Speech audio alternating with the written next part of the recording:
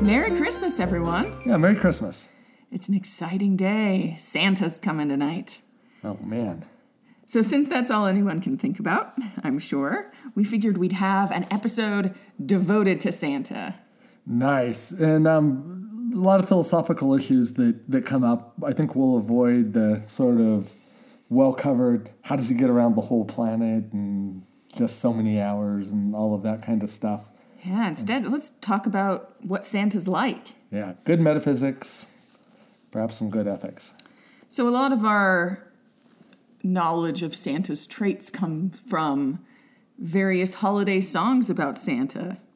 So I focused in on a number in particular when I was thinking about what to talk about today. So I wanted to start with these claims. He sees you when you're sleeping. He knows when you're awake. So what can we infer about the properties of Santa based on those two considerations? So one that I was thinking is potentially Santa is omnipresent. Okay, so omnipresent means everywhere. All places. Everywhere at once. All at once, yeah. And that way, if Santa is everywhere at once, he'd be able to observe whether any given child at any place in the world is sleeping or awake. Mm-hmm. But then I think pretty clearly this isn't the correct interpretation because Santa is a finite dude. He's an embodied individual. Mm-hmm. So what if he's got really good vision like an eagle or something? And he's also got eyes like flies that so okay. He's got like 8 billion, That would be a lot of eyes to see. 8 billion retinas in each eye and somehow can see really far. But like a really... Look all the way around the other side of the globe. Yeah. But that doesn't, when we see Santa, he doesn't appear to have fly eyes, so I think we can rule that one out. Yeah. Another question we can ask is whether Santa is actually omniscient. Okay, so omniscient means knows everything. So a more precise formulation would be... something like, for every proposition, Santa knows whether that proposition is true or false. Mm-hmm. And then we could add the belief requirement that in the cases of the ones where he knows that they're true, he also believes that they're true. Yeah. So it seems as if this isn't quite the right interpretation because given the information that we have about Santa, we're not in a position to conclude that, say, Santa knows the precise weight of a rock on the moon, right? I mean, there's no... It seems like if Santa knows everything about the world, what we have reason to believe is that he knows everything about a limited domain, it's his omniscience, if we even want to still call it that, is right. Limited in scope. Right, and in fact, the within the things that are, within the general purview of Santa's knowledge, we can further limit, right? I mean, there's a reason why you have to write a letter to the North Pole and say, I want this or that, or show up at the mall and say, I want a Red Ryder BB gun or whatever it is that you desire. Right, until the information gets conveyed to Santa via the proper channels, he doesn't even know that. So it's not like you can say, oh, Santa knows everything about what toys, people in Biloxi, Mississippi desire, right? Right. And yet, so that is a key element. And it may be, but I wonder if that's just about getting our kids involved in the process. Because I never went to see mall Santas, or I don't remember. I have kind of a notoriously bad memory about that kind of stuff, but I don't ever remember seeing mall Santas. And on many occasions, I didn't write letters, and Santa still somehow always knew what I wanted for Christmas. And there are lots of movies that turn out that way. That right, Santa didn't receive the letter. The child is so downhearted because the child got to the post office too late and wasn't able to mail the letter to Santa, and yet Santa knew in his secret Santa heart what the child wanted for Christmas. Perhaps some Christmas wishes are just louder than others. And then Santa would have this hearing that sort of corresponds to the eagle-fly combo vision thing. Yeah, my picture of Santa is starting to look more and more disturbing based on your fly imagery. Okay. But we do have some reason, based on our knowledge of Santa's traits, to think that he knows everything about human behavior and human missteps and so forth, and human generosity. So I think, too, it's what we'd have to say about Santa's knowledge in this domain is that he knows two different sets of facts. He knows the moral facts, so he knows the facts about what behavior actually constitutes right behavior, and he knows what constitutes wrong behavior. But he'd have to also know the empirical facts that, as you put it when we discussed this, would serve as truth makers for those moral facts. Yeah, whatever it is about the world that renders certain moral facts true, at least as far as the domain of things that Santa knows goes, he would need to know those things. So if Timmy dips Sally's pigtail into the inkwell, Santa would have to know both that Timmy did that and that it was wrong for Timmy to do that. Yeah. So for part of knowing it's wrong would be knowing something like what was the girl's name? Sally. Sally. That Sally didn't deserve it. As someone who back in the 60s dipped a lot of pigtails in inkwells, I can tell you some percentage of those people had it coming, and they got off easy.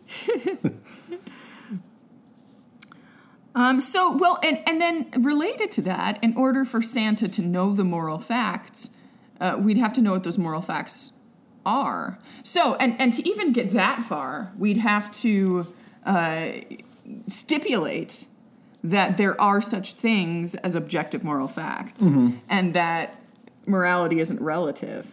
It could be the case that Santa understands how relativism works. So say that morality is, in fact, culturally relative. Then Santa, as he goes across the globe delivering presents, he's like, well, hey, I'm in Asia now, so I need to employ the Asian moral standards. Or when hovering above Rome, do as the Romans do.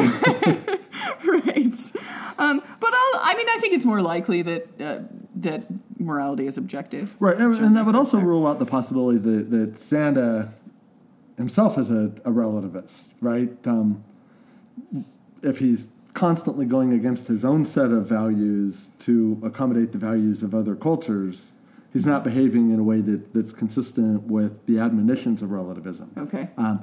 Strictly speaking, you can make that work, right? But if I'm a relativist and say I'm there in the North Pole, I should be performing North Pole-esque actions, even if that relativism would be such that when I got to France, I behaved in a French way. There'd be a big disconnect between the things produced in the North Pole for distribution in Iceland and the things that actually, ought to be distributed in Iceland if Icelandic relativism is true. So just maybe we need to just say a sentence or two. I think context makes it fairly clear.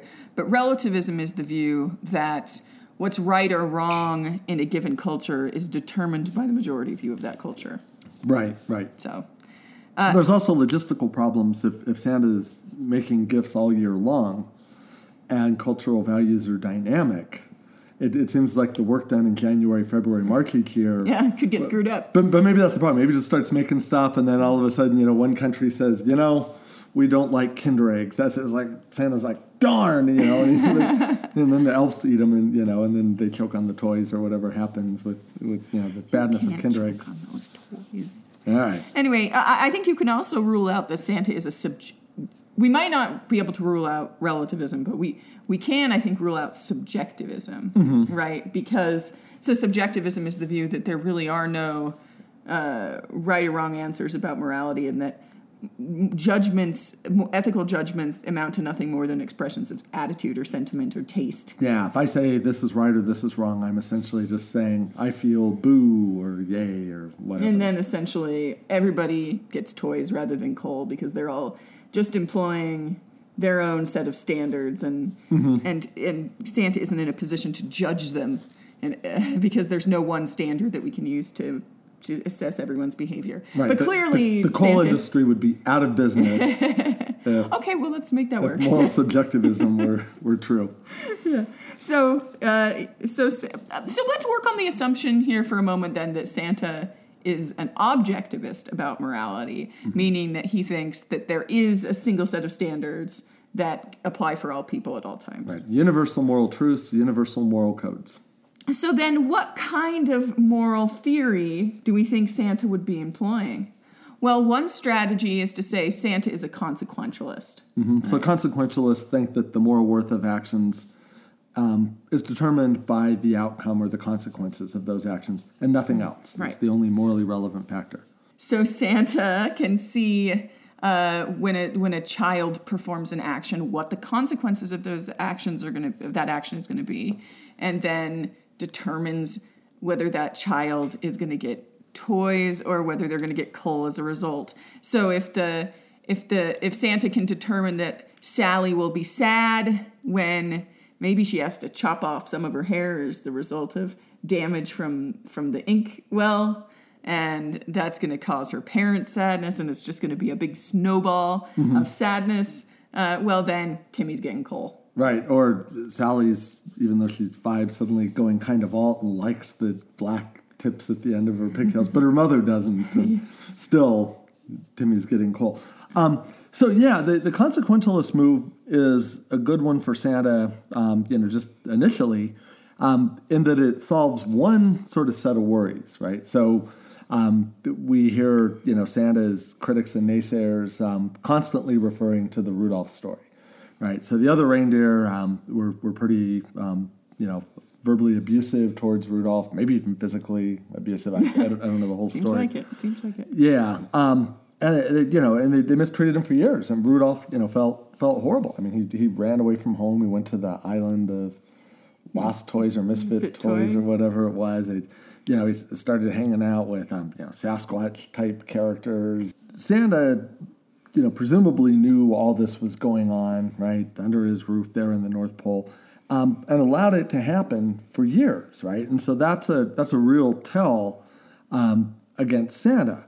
However, if one takes a consequentialist approach and, you put in the rest of the details of the story and you say something like, but Rudolph needed to develop his character and go through these sort of experiences to have the strength to do, what he did that night when, there was so much fog and such a heavy storm that, there was no way Santa was going to make it all the way around the planet without his shiny nose. Then we can say that, Santa's allowing that to happen was morally good because Christmas was saved one year, right? And the other reindeer all learned a lesson. They all came to love Rudolph. He's even more adored than he would have been had none of this happened. And you might even say the other reindeer were on consequentialist grounds right to do it. Because Rudolph took one for the team, and the team being the whole world, for a few years, and in a pretty ugly way, admittedly, we're all much better off. So if Santa's a consequentialist, the Rudolph criticism doesn't stick. Okay, but then the way that he punishes children would turn out to be pretty strange, because it would really have to do the punishment that, in the form of coal that he metes out, would be dependent not on concrete actions, right?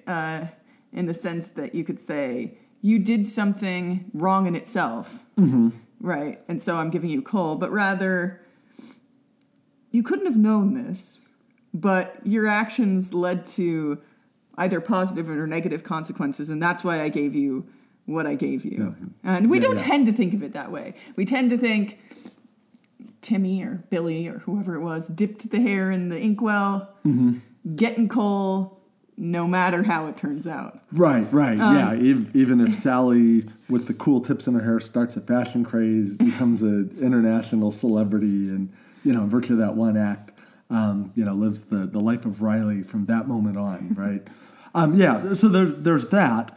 And then just related, the way things go doesn't seem to correspond with a consequentialist ethic, right? So you have people that had bad intentions brought about good results, but in virtue of their bad intentions got cold. Yeah. There are people with good intentions that yielded bad results, and sometimes in those cases the people would say, boy, you shouldn't have done that. It's like, but I was trying to do good. And he's like, still got coal. I mean, it's just, the coal distribution does not line up nicely at all with bad consequences only.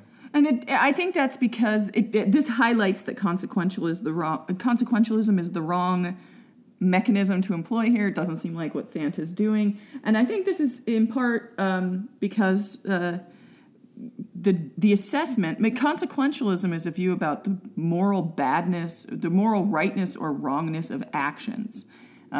It's not necessarily about the moral character of people. So you might think that the question of whether an action is morally wrong or not, morally bad, is determined by the consequences, but that judgment comes apart from the judgment of the character of the individual. And it really does look like Santa cares more about the character of the individual in terms of how he allocates toys and coal. Right, and in fact, if we go to the lyrics, he's going to find out who's naughty or nice, right? So naughty and nice...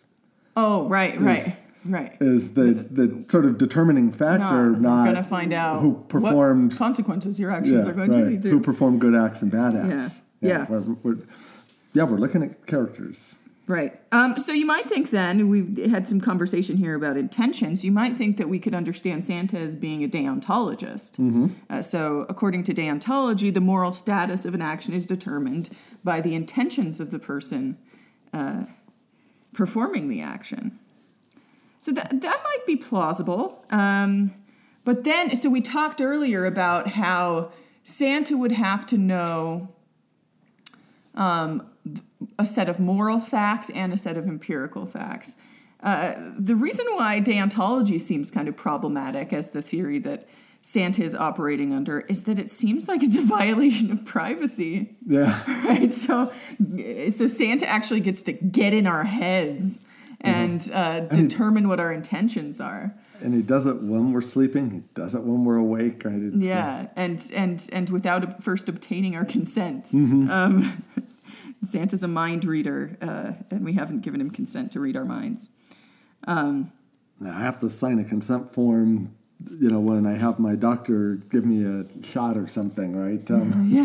And yet here's this person that knows my entire psychological makeup at any given moment. Cops need a warrant to do or consent to do, say, a lie detector test or something like that. It's to even get it, we tend to think that our thoughts are inherently private things.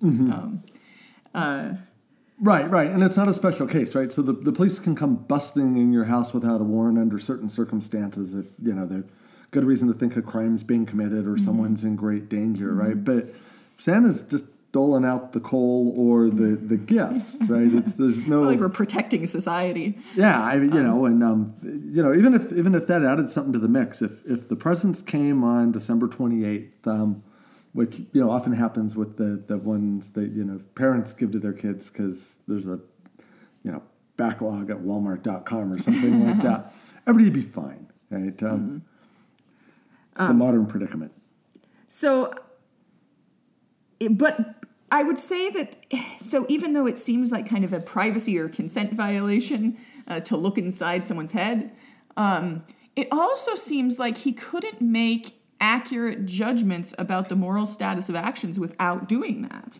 So let's say that we'll go back to Timmy dipping Sally's hair in the inkwell. Well, let's take two cases. One case in which Timmy is really experiencing some problems at home, and he comes to school, he's being mistreated or something, and he comes to school with a bunch of pent-up anxiety that he acts out on, and maybe he's pretty young and doesn't really know how to deal with his anxiety or frustrations in a healthy way, and so he does this to Sally. Case 2, Timmy's got a perfectly loving, happy home life. he just kind of feels like doing something mean. Like those two cases seem to be significantly different. And so Santa, in order to make a really accurate judgment about the moral status of Timmy's actions, Santa would have to know the relevant mitigating factors, I would think.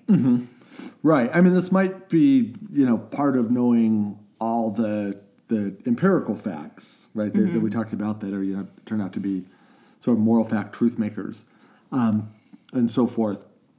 But that's going to involve sort of further privacy violations.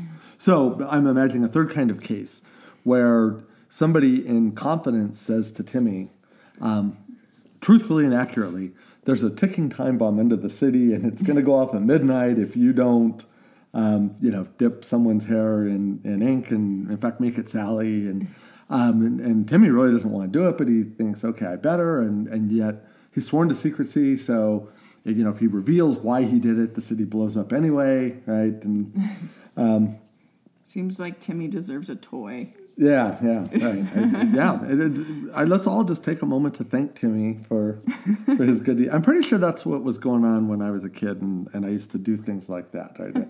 I can't remember that well, and I'm going on the best recollection I have, but it seemed like there were always something like a ticking time bomb going on. That seems the worse. Most charitable interpretation of your behavior. Yeah. So it was the 60s, man. That's all I'm saying. We've said all this about the moral theory that Santa would be operating under and what he would have to know in order to make these judgments accurately. So let's say that Santa is omniscient, at least with respect to the domain of what would allow him to judge the actions of children. We can ask what form that omniscience takes. But if, let's say that his omniscience is such that he knows what children are going to do before they ever do it, right? He's aware of all the mitigating factors that are going to lead to certain kinds of action, and then there becomes a problem for free will. Right. If Santa knows what we're going to do before we ever do it, in what sense are we free? Because we could only do what Santa always knew we were going to do. Right. I call it the problem of Yule foreknowledge. And then if we're not free, then it's not clear that we're morally responsible for our actions because we couldn't do otherwise. Right. So Santa knew a week from, in advance of Timmy doing that he's going to do it. And yet somehow we think Timmy is deserving of coal. He's going to get punished. Right? Even though he couldn't have done anything other than dip the braid in the oil or inkwell. That's a weird form of justice, right? Yeah, and so it seems like Santa employs a retributivist model of justice. A retributivist model of punishment, anyway, is a model according to which a criminal should get what they deserve, or a wrongdoer should get what they deserve. And typically, in our day-to-day lives, we at least when it comes to like criminally bad behavior, we don't treat children as if what they're deserving of is retributivist justice, right? When we put them, let's say a kid does something wrong and we put him in juvie. My read, at least with respect to children, certainly not with respect to adults, where retributivist can be with adults, but the idea is supposed to be something like, children are not fully formed moral agents. Our expectations of children shouldn't be as high as they are for adults. And when we put them, say, in institutions or we punish them, the goal should be rehabilitation. Right. Not retributivism. And so it maybe combined with education, which I think is part of rehabilitation. Yeah, and this is further complicated by the fact that we're talking about this in the context of omniscience, right? So if omniscience raises issues for free will, we're now punishing people retributively for things that they could not have avoided doing, right? Or punishing them for not doing things that they couldn't have done, right? Whatever the case may be. So, but you had a line from the song that you think kind of saves Santa from this whole omniscience. Right. So the line is, he's going to find out who's naughty or nice, right? So going to find out seems to entail he doesn't yet know, right? He can't be omniscient in this way if he has yet still to learn those facts. Yeah, I think that saves Santa from that whole general line of omniscience criticism. Right. So, where does this leave us? He's not omniscient, right? He knows an awful lot of stuff. He may be violating our privacy in order to know that. He's not a consequentialist. He's not a deontologist, but he does seem to be concerned with the kinds of persons that we are. So maybe Santa's a virtue theorist. Yeah. And, I'm going to just go out on a limb here, but has anyone ever actually seen pictures of Santa and Aristotle in the same location? Because really, doesn't everything ultimately come from Aristotle? I think you've made a compelling case. Two sides of the same coin.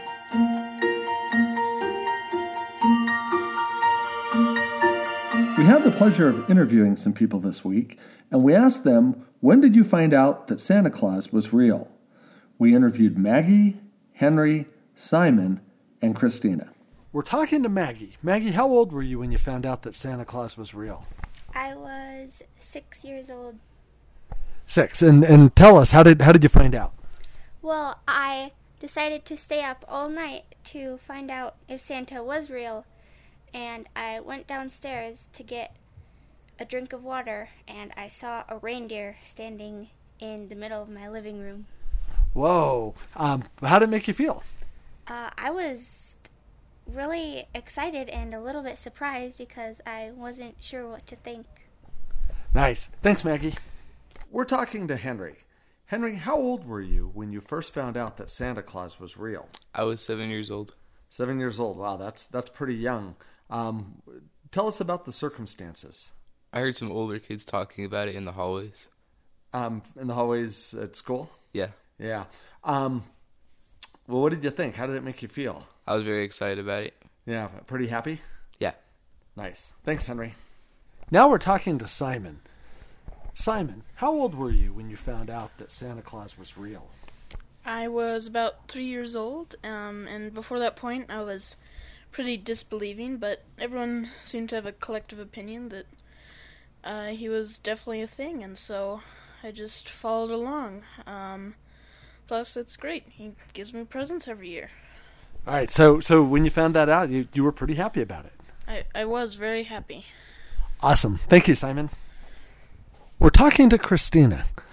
Christina, how old were you when you found out Santa Claus was real?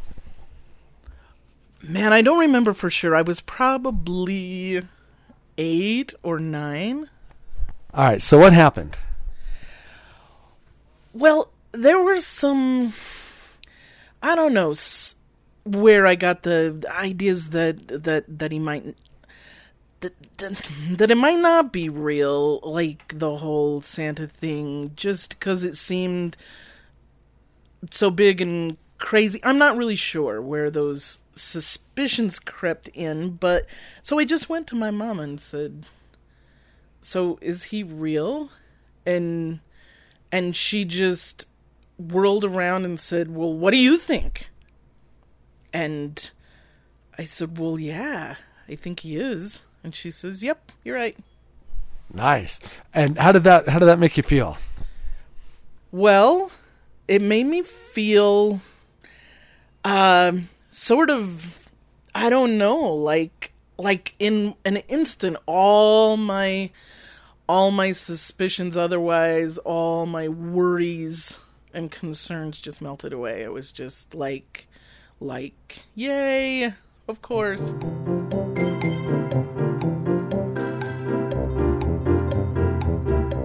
This week's listener musing comes from little Mikey Edwards. Mikey asks, Santa Claus is coming tonight, and I'm not sure what to do. So, what advice do we have for Mikey? It's pretty simple, Mikey, right? don't stay up all night trying to catch Santa Claus. Perhaps put out some cookies. And go to bed early. Go to bed early. That's it. All right, well, that's a wrap. Episode 12 is in the can. Merry Christmas, everyone. Merry Christmas. We'll see you back here next week.